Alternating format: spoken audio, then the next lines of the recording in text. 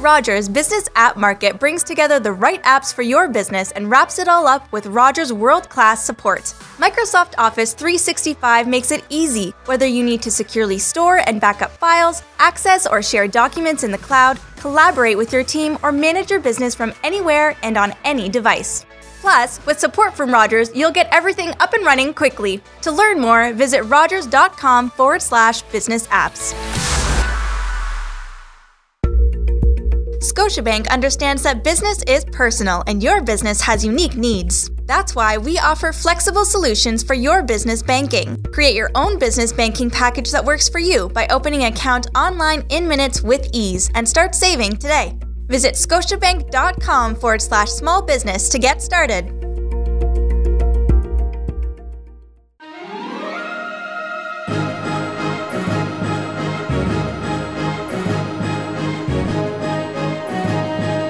Here to give you a first-hand glimpse into the future of Canadian business, it's Rivers Corbett on the Startup Canada podcast.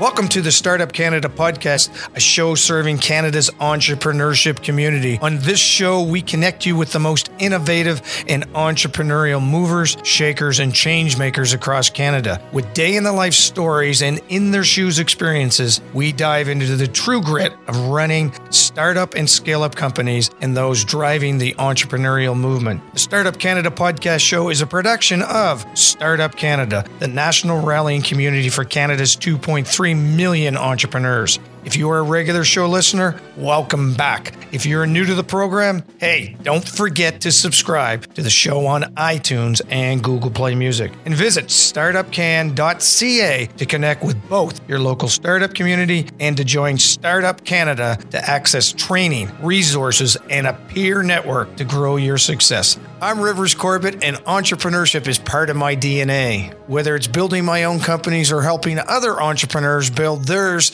this is my lane. Want to connect after the podcast? You can find me at www.meetrivers.com. All right, ladies and gentlemen, welcome to the Startup Canada podcast show. It's a beautiful morning in Fredericton, New Brunswick, where the podcast is recorded in podcast headquarters at Planet Hatch. Thank you very much to the good folks from Planet Hatch to continue to allow us to use their space here. You know, we're about to take a journey into a world that I have got intimate knowledge with. Well, I shouldn't say intimate. There's some pieces I have intimate, the other ones I don't. But what we're going to talk about today is a very, very, very much a pain point in this industry. And I'm really keen on digging deeper and deeper. We're really thrilled to have a corporate sales manager turned research tech entrepreneur. Chris Snoyer is the co-founder and CEO of Spiffy, which is an app that educates servers and bartenders on beer, wine, spirits, and menu items. The company is aiming to remove the negative stigma attached to training by replacing tools like paper quizzes and in-person seminars with more convenient and effective mobile-based communications. Also, as a contributor to various restaurant publication and the organizer of Toronto's Restaurant Tech Meetup, Chris spends his time educating restaurant operators on the impact technology can have on a restaurant's bottom line. On today's podcast, we will talk to Chris about working closely with that niche market and vast market. Chris, welcome to the Startup Canada podcast show. Thanks, Rivers. Thanks for having me. Yeah, it's really great. You're really tapping into a market, a niche that is very prevalent, of course, in the world, let alone in our own backyard in North America. I'm curious as to how'd you get focused in on not just the restaurant industry, but specifically with tech associated with the industry. It's a funny one because the answer is never what people expect here. I have served and bartended a little bit myself, actually in New Brunswick most recently. Yeah, where at? At the St. John Ale House. Oh yeah, very cool. Yeah, I was doing a co-op gig with the Irvings, which I'm sure you know well. And yes. Tending bar as well. So cool. As far as how I got into it, my last full-time sales gig, I was actually selling prepaid Visa cards on behalf of a few of the big banks, which is not the route you thought I was going to go. But no.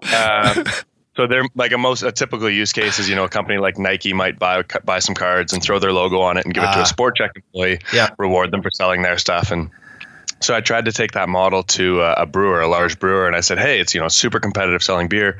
Why don't you give a card to a general manager of a restaurant and reload it when he's moving kegs of your product so that he's going to talk to his staff about, pushing your product and stuff like that. And what he told me is that's super illegal. So yeah, but I love the idea. so I didn't realize that, right? I had only ever served, I hadn't managed a restaurants, but where that conversation went was towards training, because they're not allowed to pay people to sell beer, but they're allowed to reward them for learning about products, and people who know more about products are more likely to sell them. So the genesis of Spiffy was that conversation. Kind of went in a few different directions since, but did stay kind of core to that training on product knowledge in the front line at restaurants. So how's Spiffy work? So the app itself is free. We give it out to restaurants for free, and it's loaded with some basic information that every server maybe should already know or would bump up their knowledge a bit. It's things like what's an ale, what's a lager, how do you make a Negroni, what pairs well with a Merlot. Yes. All of that information is delivered in short bursts of video and has quizzes attached to it. Once we've done that and started to amass a little bit of an audience, we then take it back to those brewers that I had the initial conversation with, and they're able to log in and see which restaurants are part of our audience. And if they've just launched a new IPA, they could drop a module into that specific restaurant and say, do you know the cool story behind our brand? Do you know that our beer is hoppy, citrusy, and pairs well with grilled meats?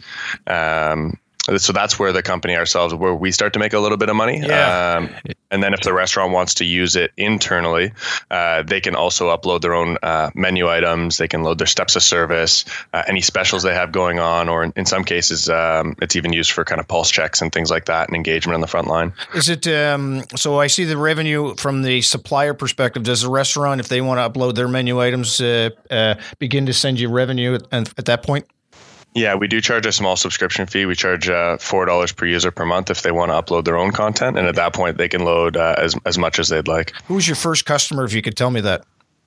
Our first customer was, it was before the business model sounded like it did. So yeah, I always love the bankers when they say, what's your business plan? I don't know. What do you want it to be? Because it's never what you expect.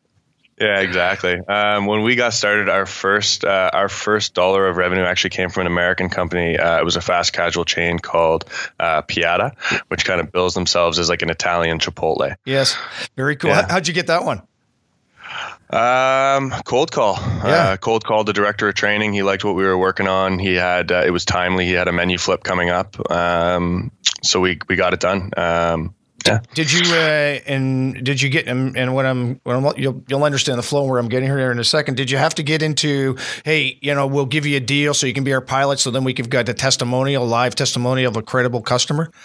No, they paid us full pop, and it was American dollars, so it was even better. Oh, that's fantastic. Well, good for you. And then, of course, you did use that going forward. Is now I've got a good testimonial from a customer.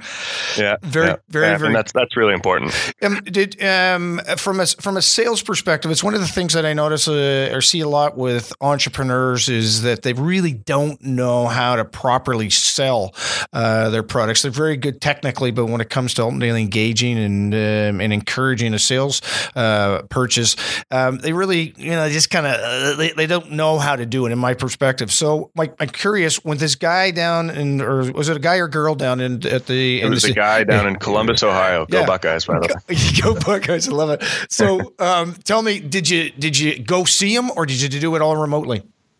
I did go see him, but actually not until we had done the deal. So we did it all remotely. The day before they launched, I went down and did the handshakes and stuff like that. Yeah, very cool. What's the subscription cost for a restaurant?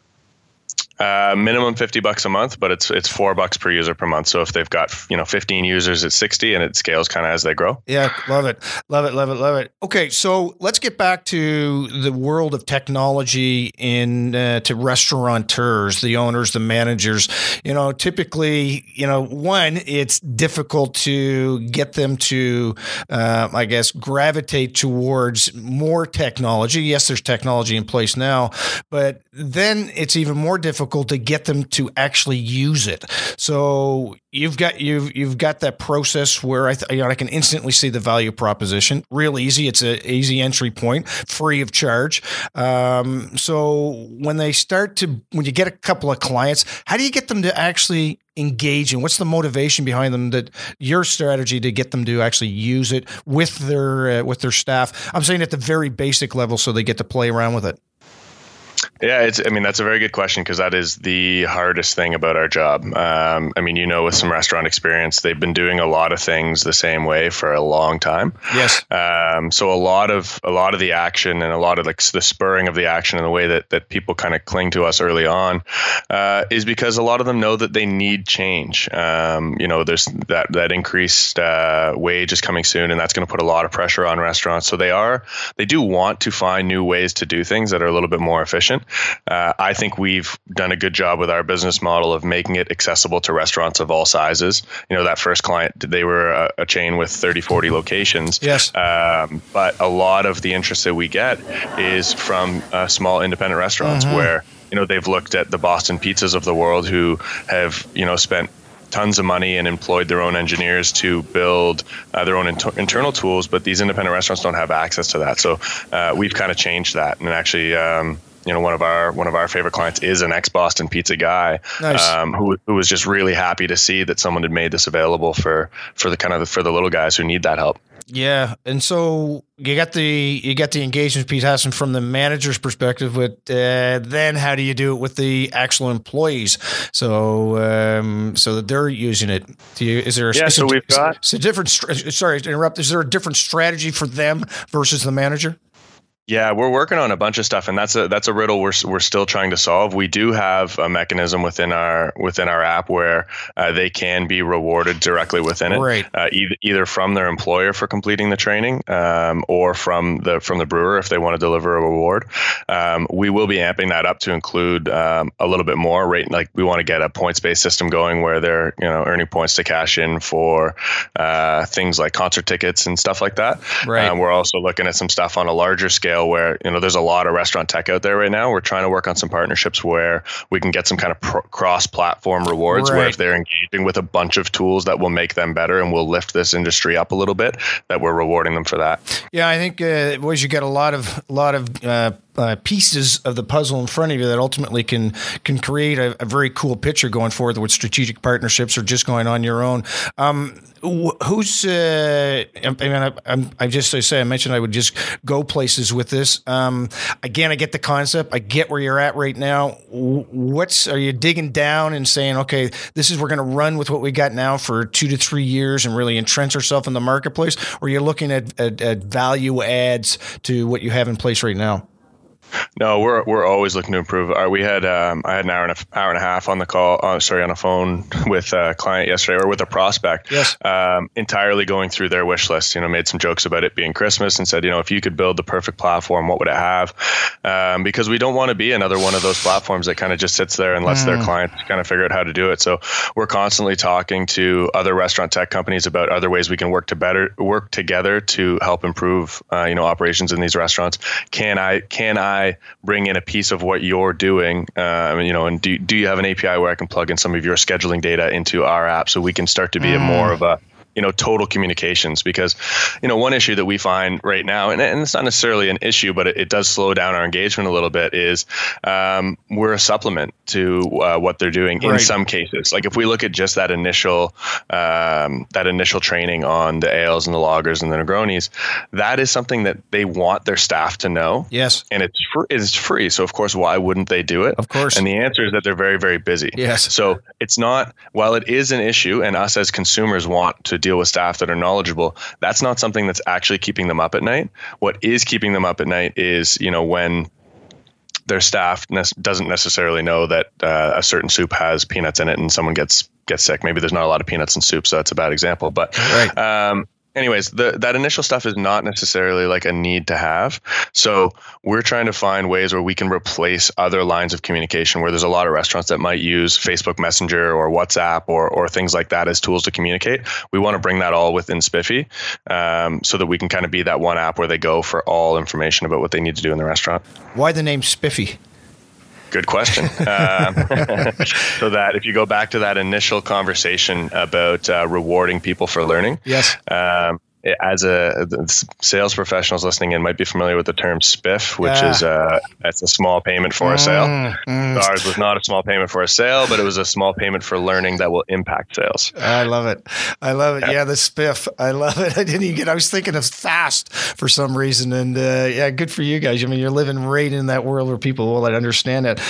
You're the co-founders. Your other co-founders still with you? He's still doing some work for us on the tech side. He's the one who built it all. Yeah. Still involved, still see him every week, but not on it full time. So we backfilled him a little bit. Yeah. So when you were originally building this idea, it was your idea. So then you obviously went and found identified a spot that you weren't good at, and that's why you went out and got this individual, or was there another reason? What I'm ultimately getting to is how the co-founder ship started, because a lot of our listeners, that's what happens. They there are co-founders, and what are some best practices that you went through that you would recommend for co-founders that are going through the process right now, and some don't freaking do this?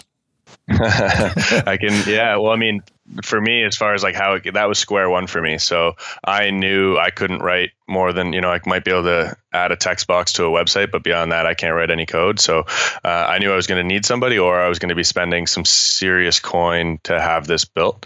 I also had talked to enough founders who said, like, it's a battle. Don't go into it alone. Don't bring someone on just to bring someone on, but if you can find a partner, that'll help you a lot. And I would definitely say that they were correct on that. Just because you've got, like, you're starting a new company, like there are so many thoughts and ideas that are going to come through your head, and they're not all going to be good ones. So what I really liked about my co-founder is that he was very strong technically, but he was also a guy who you could easily have a business conversation with and say, hey, I had this great idea. And he'd be like, no, that's not a great idea, because if we do that, then this will happen, and this will happen, and this will happen. It's like, okay, you're right. I'm glad you're here. So it's important to have that sounding board. Some people can do that without a co-founder if you've got a great network around you of mentors and stuff like that. Right. But I would definitely suggest getting one. Yeah, the key is the key is ultimately to get somebody that complements you, doesn't supplement. I see a lot with particularly those in the web design world. They're all just great web designers, and they get together and start a business, and pretty soon they're fighting over creativity versus running the business. And so I think that's a really cool reference point. So sorry, keep going. Well, I was just going to say, I think it is really important to have some people that complement each other. I was talking to a team the other day that's about to get started on something, and there's 3 of them, and none of them are technical. Right. Like, that's really difficult, I think. Mm-hmm. Like, what are you guys all going to be doing? Because early on, like, there's a lot of work to be done, yes, but you're not going to have a product, so you don't need 3 sales guys because you don't have anything to sell. So it was just, it's interesting to me. I think really it is important to find that good fit. And I think that's true even beyond once you've started. Like for us right now, if I'm, I think in the next year or so, I'd like to make a very senior hire, and that's not something that's a really hard thing for me to post a job for. Yes. But that person that I'm looking for is someone who's good at everything that I'm not. Right. Yeah, absolutely. Well, and my audience would have heard this a gazillion times, but Tom Brady doesn't typically catch the ball. He's the guy that he's the guy that passes it off in some way or level. So, and you just got to have those compliments around you. Chris, you're a regular contributor to various restaurant publications. One, is that part of your communication strategy? And 2, how did you go about getting permission to contribute as a writer? The reason I ask this question is that I think it's an excellent form by which you can be perceived as being an expert in your industry, and I don't think a lot of people actually even consider it. So can you explain that journey a bit for us? Yeah, sure. I guess, I mean, initially there was one big thing that helped with that. But initially, I think what people need to understand on that front is it's kind of like a sales job. Like you're trying to fill a need for somebody. And if you're talking to the editor of a magazine, their job is to fill the magazine with content. Right. And they don't always have all of that content at their disposal. So if you come in and say, hey, I have an idea for a post that I think fits your needs. Do you guys need something written about this? Because I would be happy to do it.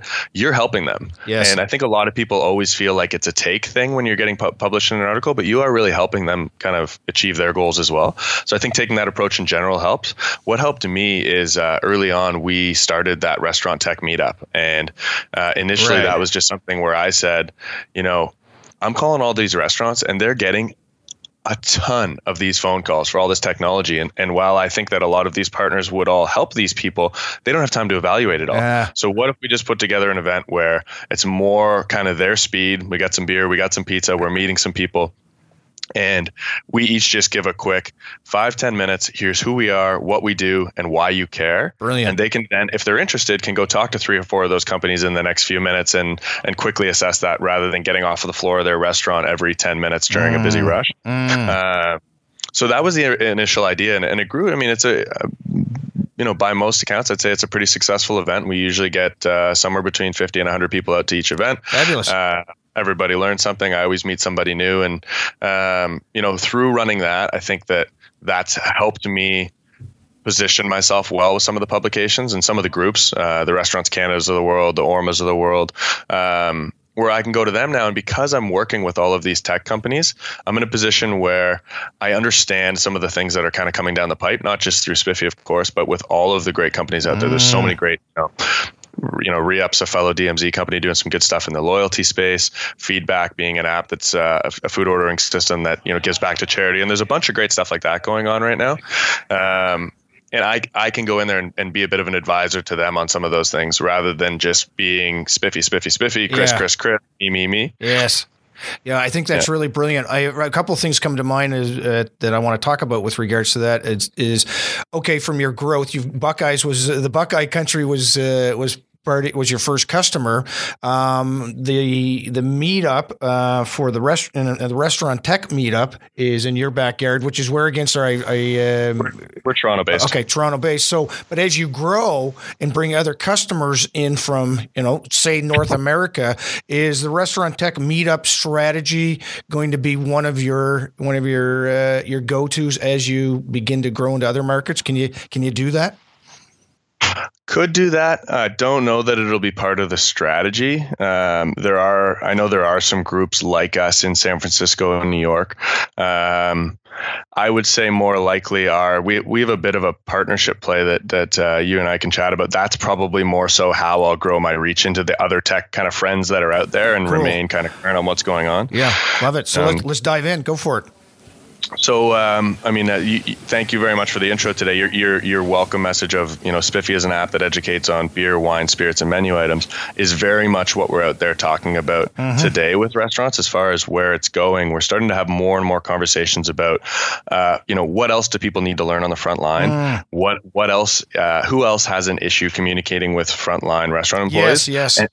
And it is a lot of these partners that I'm talking about. So a company like a Touch Bistro, for example, which is a tablet-based POS company, they have a training issue too. So right now their current process would be to do it, and most people's current process when they onboard a new restaurant to their tech would be to do a one-on-one intensive for a couple hours with the owner or the GM and hope that they absorbed it, hope that they then teach all of their staff, hope their staff are listening, and then, as you know, with turnover, hope that their staff are still there a few weeks later. Right. So while they have a great product, there's a restaurant turnover. There's a diluted training message or a disappearing training message. Yeah. So we're saying to them, hey, why don't you load some modules into Spiffy, because we can deliver a video and a quiz about anything that helps them understand how do you troubleshoot a broken printer, how do you split a check, how do you add a special request, things like that. So they're not getting as many support calls for things that could quite easily be handled via mobile. Right. So in that case, but you're still sticking within the restaurant market niche in order to offer it, or you're looking at other avenues. I'll call them sports stadiums and so on as part of that. Is that fair to say that's part of the growth? Not in the short term or even medium term. We're pretty focused on restaurants. We know it's an industry that there's a lot of room for us to help and to have a real impact. Yeah. So a lot of it is still restaurant focused, and Touch Bistro is entirely restaurants as well. Although some of the POS partners that we speak to do cross industries. Yes. But for us, ultimately, it's about getting to the point. Like, turnover is huge in restaurants. You know that. Yeah. We want to get to the point where somebody can hire someone and say, "Hey, congrats on the new gig. You start next Thursday. Go home, download Spiffy, and join our team." There's going to be, there's going to be some modules in there for you. By the time you come in for your first shift, you're going to know what POS system do we use and how do you use it? Brilliant. How many taps do we have? What beers are on tap? What's on the menu? We're not going to take out that human component of the training entirely. No. There's still going to be that little bit of shadowing. Sure. But do you need to have someone shadowing the expo station for 3 hours so they know what all the dishes look like? Yeah. Or could you send them a short 30-second video that describes all of the elements and exactly what it's supposed to look like when it hits a table? Yeah. And it's also the ability, I can go back again and again and again to be able to evaluate that, to be able to learn from it. And so, one thing you mentioned a little earlier about the tech meetup, and I thought it was very brilliant. I was talking to a tech entrepreneur yesterday he was at the SAS North conference, and he was talking about just the thing that you just referenced is about getting people together, learning from them, engaging with them, and just using that as a means to not only sell, but as you say, learn and broaden your network. So, I think a big shout out to that whole meetup strategy, I think is really, really important. So when you talk about sales going forward, you're talking about partnerships and so on. One of the things that I always teach entrepreneurs is never lose that touch point with the customer. So are you bringing in partners to help you grow your network and they have the touch point with the customers, or are you planning on getting them to be able to bring you customers and then you maintain that relationship? What are your thoughts on that? The plan for us is for them to be bringing us customers while we're helping them. So in the case of a POS company, we offer our platform at a rate to a partner like that would be lower than it would cost them to build their own tool. So It allows them to keep focusing on being the best POS company they can be. Yes. We'll handle that piece for them, and it helps our mutual goal of restaurant success. So the idea is that they onboard them. We then can reach out and say, "Hey, your team just learned about this POS via Spiffy. Did you know there's this other information available already to them? And if you would like to load more, here's what's going on. Here's how that works." Right. But they haven't lost touch with their partner. Yes. It's a new lead for us, but they all they've done is help them on board a little bit better. Yeah, I love it. Talk about long-term engagement. Business is a dating game to me, and how do you plan on nurturing those relationships? It's not a nice to meet you. Here's your Spiffy app, and away you go. How do you incorporate that long-term relationship building with your customers? And do you mean, with the restaurant customers? The restaurant. The restaurant customers. Yeah, the restaurant side, it depends which route they go. A lot of restaurants that we see signing up now are going kind of immediately for that subscription service because the bigger pain point for them is on that internal bit of training. Yes. Once we've helped them through that initial phase where we help them convert. Like our biggest issue is they don't have content. A lot of them don't have video based content. Right. So we've got some tools that we've kind of put in place to help them convert their existing food Bibles, which kind of every restaurant has that PDF with all their ingredients, all their, how to make it information and awesome pictures. We've been converting that for them. So once we've helped with that process and kind of really become part of their day to day, right, then it's pretty easy. Then we're helping them every time they hire someone. They're always thinking about us. We're always there for them. Right. Where it is a bit more of a journey is if they start with just the quick tips and trying the quick tips is what we call our basic information on the L's and the loggers. Yeah. Getting them to convert from that to the paid piece, then it's a little bit more of a longer sales journey because you've kind of half sold them by getting them onto that free thing and giving them a little bit of a taste. Yes. But then you need to still kind of go back in and lock them in. But in over the long term, a lot of times, a lot of we have not lost many clients that have signed up for Spiffy Pro. Yeah, I bet you haven't. I mean, I seriously, I get the pain point exactly what you're addressing, and the methodology by which you're delivering. It really makes it easy for everybody to play in that. But I want to reference. I remember it was a tech company that approached us with our restaurant when we had them, and it was, don't worry, we'll look after everything. And then what happens is we need your time to do this. We need your time to do this. And after a while, we just threw our hands up and said, no, it's just taking too much time to engage. So when it comes to bringing their menu items into the Spiffy product, how does that process work so that really minimize that time pain, if I could call it, for the owners or the operators? Yeah, it's really easy. So we've built our tech. The way that we built it was before, I had dealt with and talked to, hundreds and or thousands of restaurants. So when we built it, we were a bit naive in that it's all self-serve. So in a perfect world, someone listening to this podcast right now could go to the Spiffy website. They could sign in, they could activate Spiffy Pro, and they could start loading up their own modules. It's kind of like, I often liken it to at least the authoring tool for quizzes to SurveyMonkey. Yes. You write all your own questions, attach an image that'll show up in our feed, which is kind of like an Instagram style feed. Right. And then they attach the video to it for the education.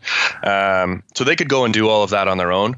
Well, what we've learned is, one, restaurants don't exactly have a video crew sitting in the back of their restaurant. That's right. Yes. and they weren't looking for an additional project. Right. So in a lot of cases, to show them how easy it is, what we do is we ask restaurants to email us a snippet of their food Bible, send us the ingredients of an item, send us the technique on how to make it, the allergy notes, and a photo. Yes. We'll convert that into the first item into a demo for you and sit you down and show you how easy it is.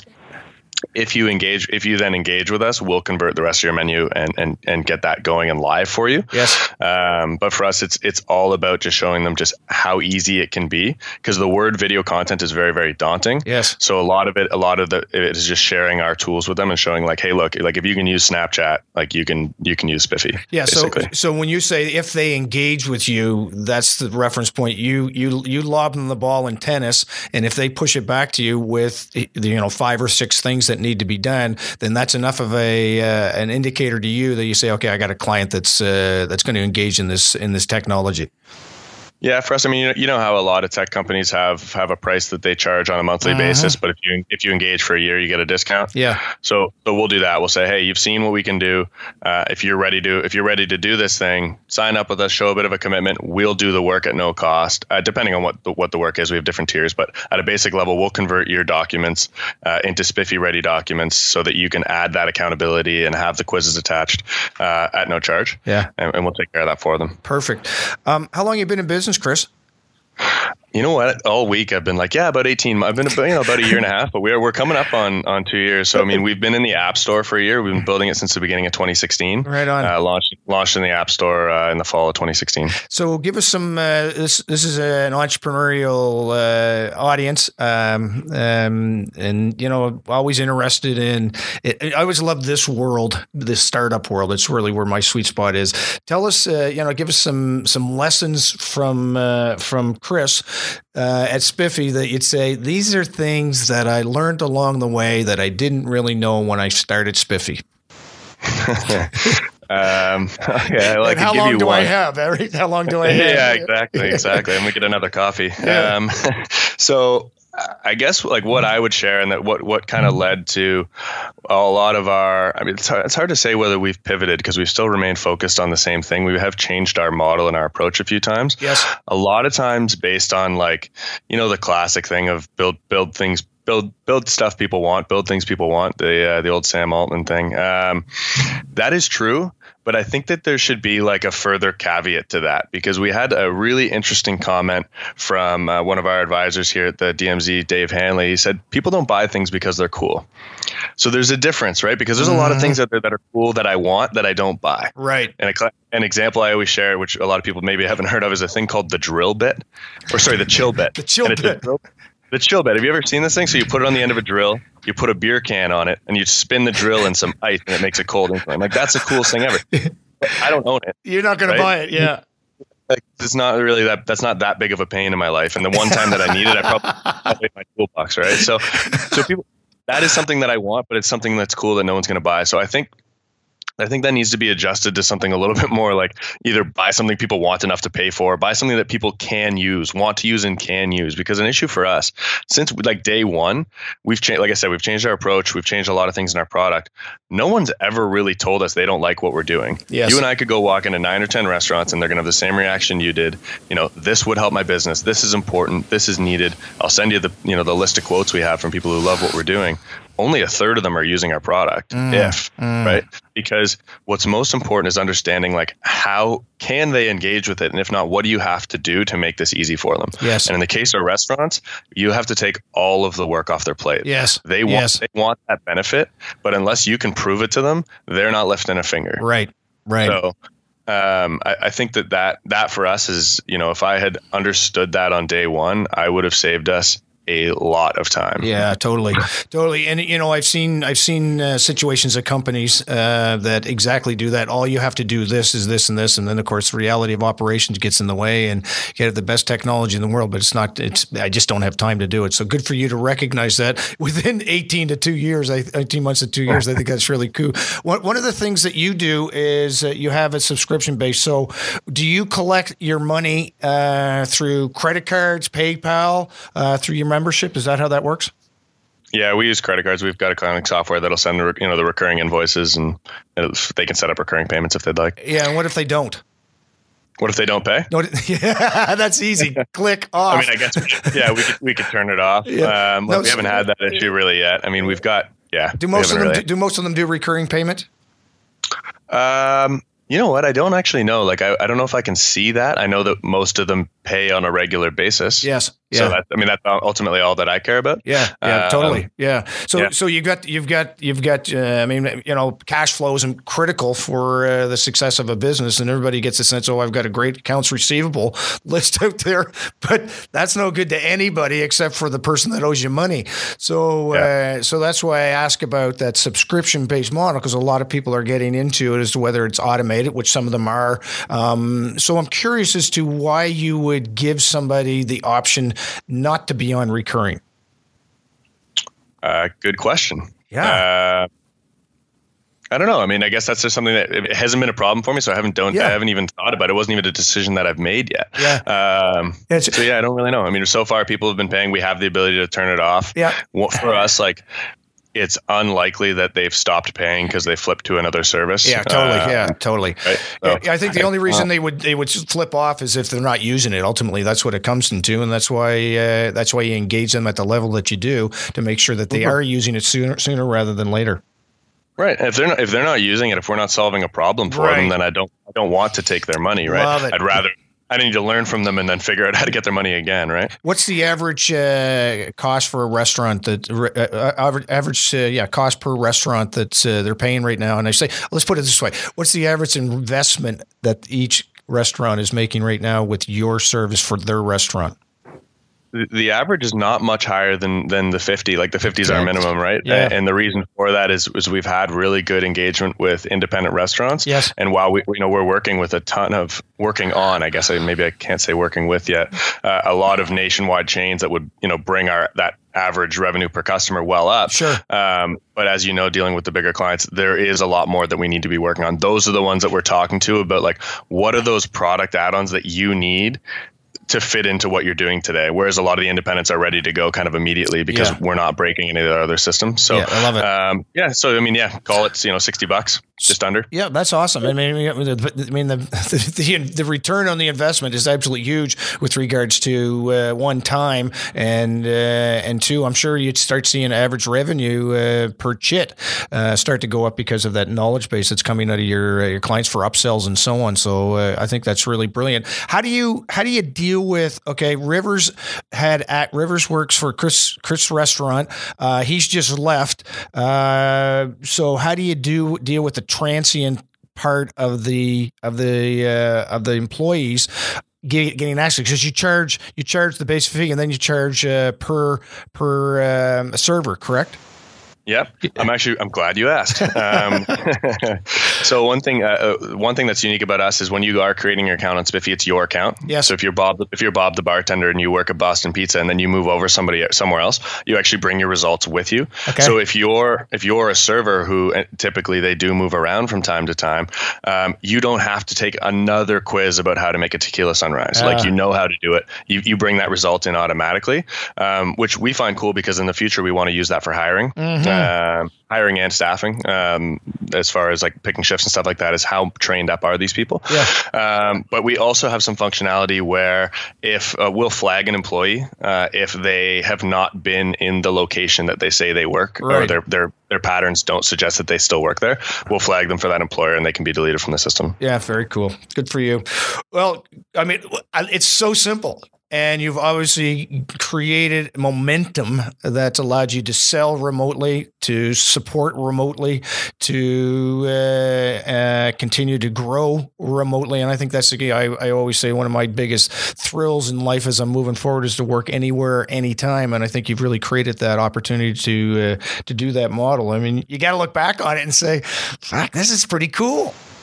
It's pretty awesome. I mean, now, like, I think Toronto has to be for now. I mean, I love Toronto, so Toronto's home for me anyways now. But, for me now, as we grow a bit of a team and we've got a sales guy in the other room here, I do feel a little bit tied because I want to be coaching up the team. And now that there's so much other activity, it's not just me anymore. I do feel a bit tied here, but it's certainly a cool thing that, these days you can start a business that, I could have been taking this call from my mom's place in Halifax and you wouldn't know. So, yeah. Very cool. Cool. Do you hang out? You mentioned the DMZ. Is that where you hang out? Yeah, we do. We work out of the DMZ. Yeah, it's an amazing organization. They've done a really good job there. Well, Chris, do you have any lasting words for our audience? Oh, that's a good question. I mean, I guess one thing I got to say for your people out in New Brunswick is we don't have any restaurants there yet. We got some East Coasters on board, but we need to we got to expand our reach into New Brunswick. So hopefully you've got some readers that some listeners, that are hearing this. So how do they get a hold of you? How do you? That's a fair ask. We get our guests asked for things from our audience every now and then. So how do they get in touch with you? Well, normally I'd have to give the info at email, but I'd rather if they're from the East Coast, they reach out to me directly. So I'll give you my email. It's Snoyer, Snoyer, at withspiffy.com, WITH Spiffy.com. Of course, they can check out the website, which is that same URL. Yep. Or find us on kind of any of the social medias at Let's Get Spiffy. Love it. I love it. You must have a lot of fun with that brand. It's fun, yeah. We've got some marketing help coming on soon to do even more with it. So I'm looking forward to that. Good. Well, I look forward to continue to watching you. Congratulations, and just keep happening, and let's keep in touch because I think we'd like to keep focused on your journey and learn from it for our listeners. So have a great day, Chris. Thanks for your time. Yeah, and thanks so much, Rivers. I'll talk to you soon. Thank you for joining us this week on the Startup Canada podcast, a show dedicated to unlocking the entrepreneurial potential of every entrepreneur with access to inspiring stories and tangible lessons to help you run your business. Want access to resources and support to grow your business? Visit startupcan.ca for the latest startup community news and upcoming events like our popular hashtag Startup Chats on Twitter every Wednesday and Friday at 12 p.m. Eastern. Till next week, I'm Rivers Corbett, leaving you with a sneak peek of next week's episode. Hi, this is Nadia Hamilton, the founder and president of Magnus Mode, and you are listening to the Startup Canada podcast with Rivers Corbett. How did you get the ROM interested in participating in this? I mean, you just go knocking on doors? Did you get on Facebook? How did you bring those stories together with those individuals? So, because it wasn't just you, it was a community of people that wanted to be able to engage with people, in this case, with autism. Well, I think that what happened was I hit a nerve. So with Magnus Cards, we're basically bringing to life a solution to a problem that corporations and organizations have been facing with growing public expectation for universal accessibility. It is now not acceptable for somebody to go to an airport with a child with autism or a teen with autism or any age, and then that person with autism has a bad experience they have a meltdown, or they can't get through the service with comfort and ease. It is absolutely not acceptable. We as a society have the responsibility to accommodate people based on their different needs and abilities. It is not the responsibility of the individual to conform. And so when public opinion has been shifting over the last couple of years with the raise in the increase in awareness around autism, yes, and this has become something that corporations and banks, airports, airlines, everybody wants to be universally accessible. They want to be able to say, we have something to support people with special needs. As a matter of fact, there's a law in Canada. It's called the Accessibility for Ontarians with Disabilities Act. And that states that you must have support tools for people with non-visible disabilities. And so it is a requirement, and also public opinion. If somebody goes into your museum, has a bad experience, and tweets about it, you are suddenly the museum that is not autism friendly. And that is absolutely not the kind of publicity you want. So there's a bunch of reasons that corporations were looking for solutions. And then when we came into the scene and we had the solution, and I started calling places that my brother loved to frequent, but that he couldn't do on his own. He loves so obvious, right? Of course, this is big. Yeah, of course. He loves the ROM. He loves Toronto Zoo. He loves traveling through the airport. And so I called him and I said, look, my brother can't do this, but we have a solution. And guess how many people can benefit from this? And guess what the impact is going to be? And so we started working on a kind of our first partner actually was CAMH, the Center for Addiction and Mental Health. They created card decks on anxiety and mental health, which are really well used today. And then the ROM, so the Royal Ontario Museum. And then from there, we start getting a bunch of museums, a bunch of libraries, airports. We just actually closed another Canadian airport today. So, and now we're in talks with several U.S. airports and other companies. This is quickly becoming a North America-wide movement, and we have the potential to create a global business that changes the way that people live from day to day positively, and that allows people to find their place in society and be equipped to fully participate when and if they want to.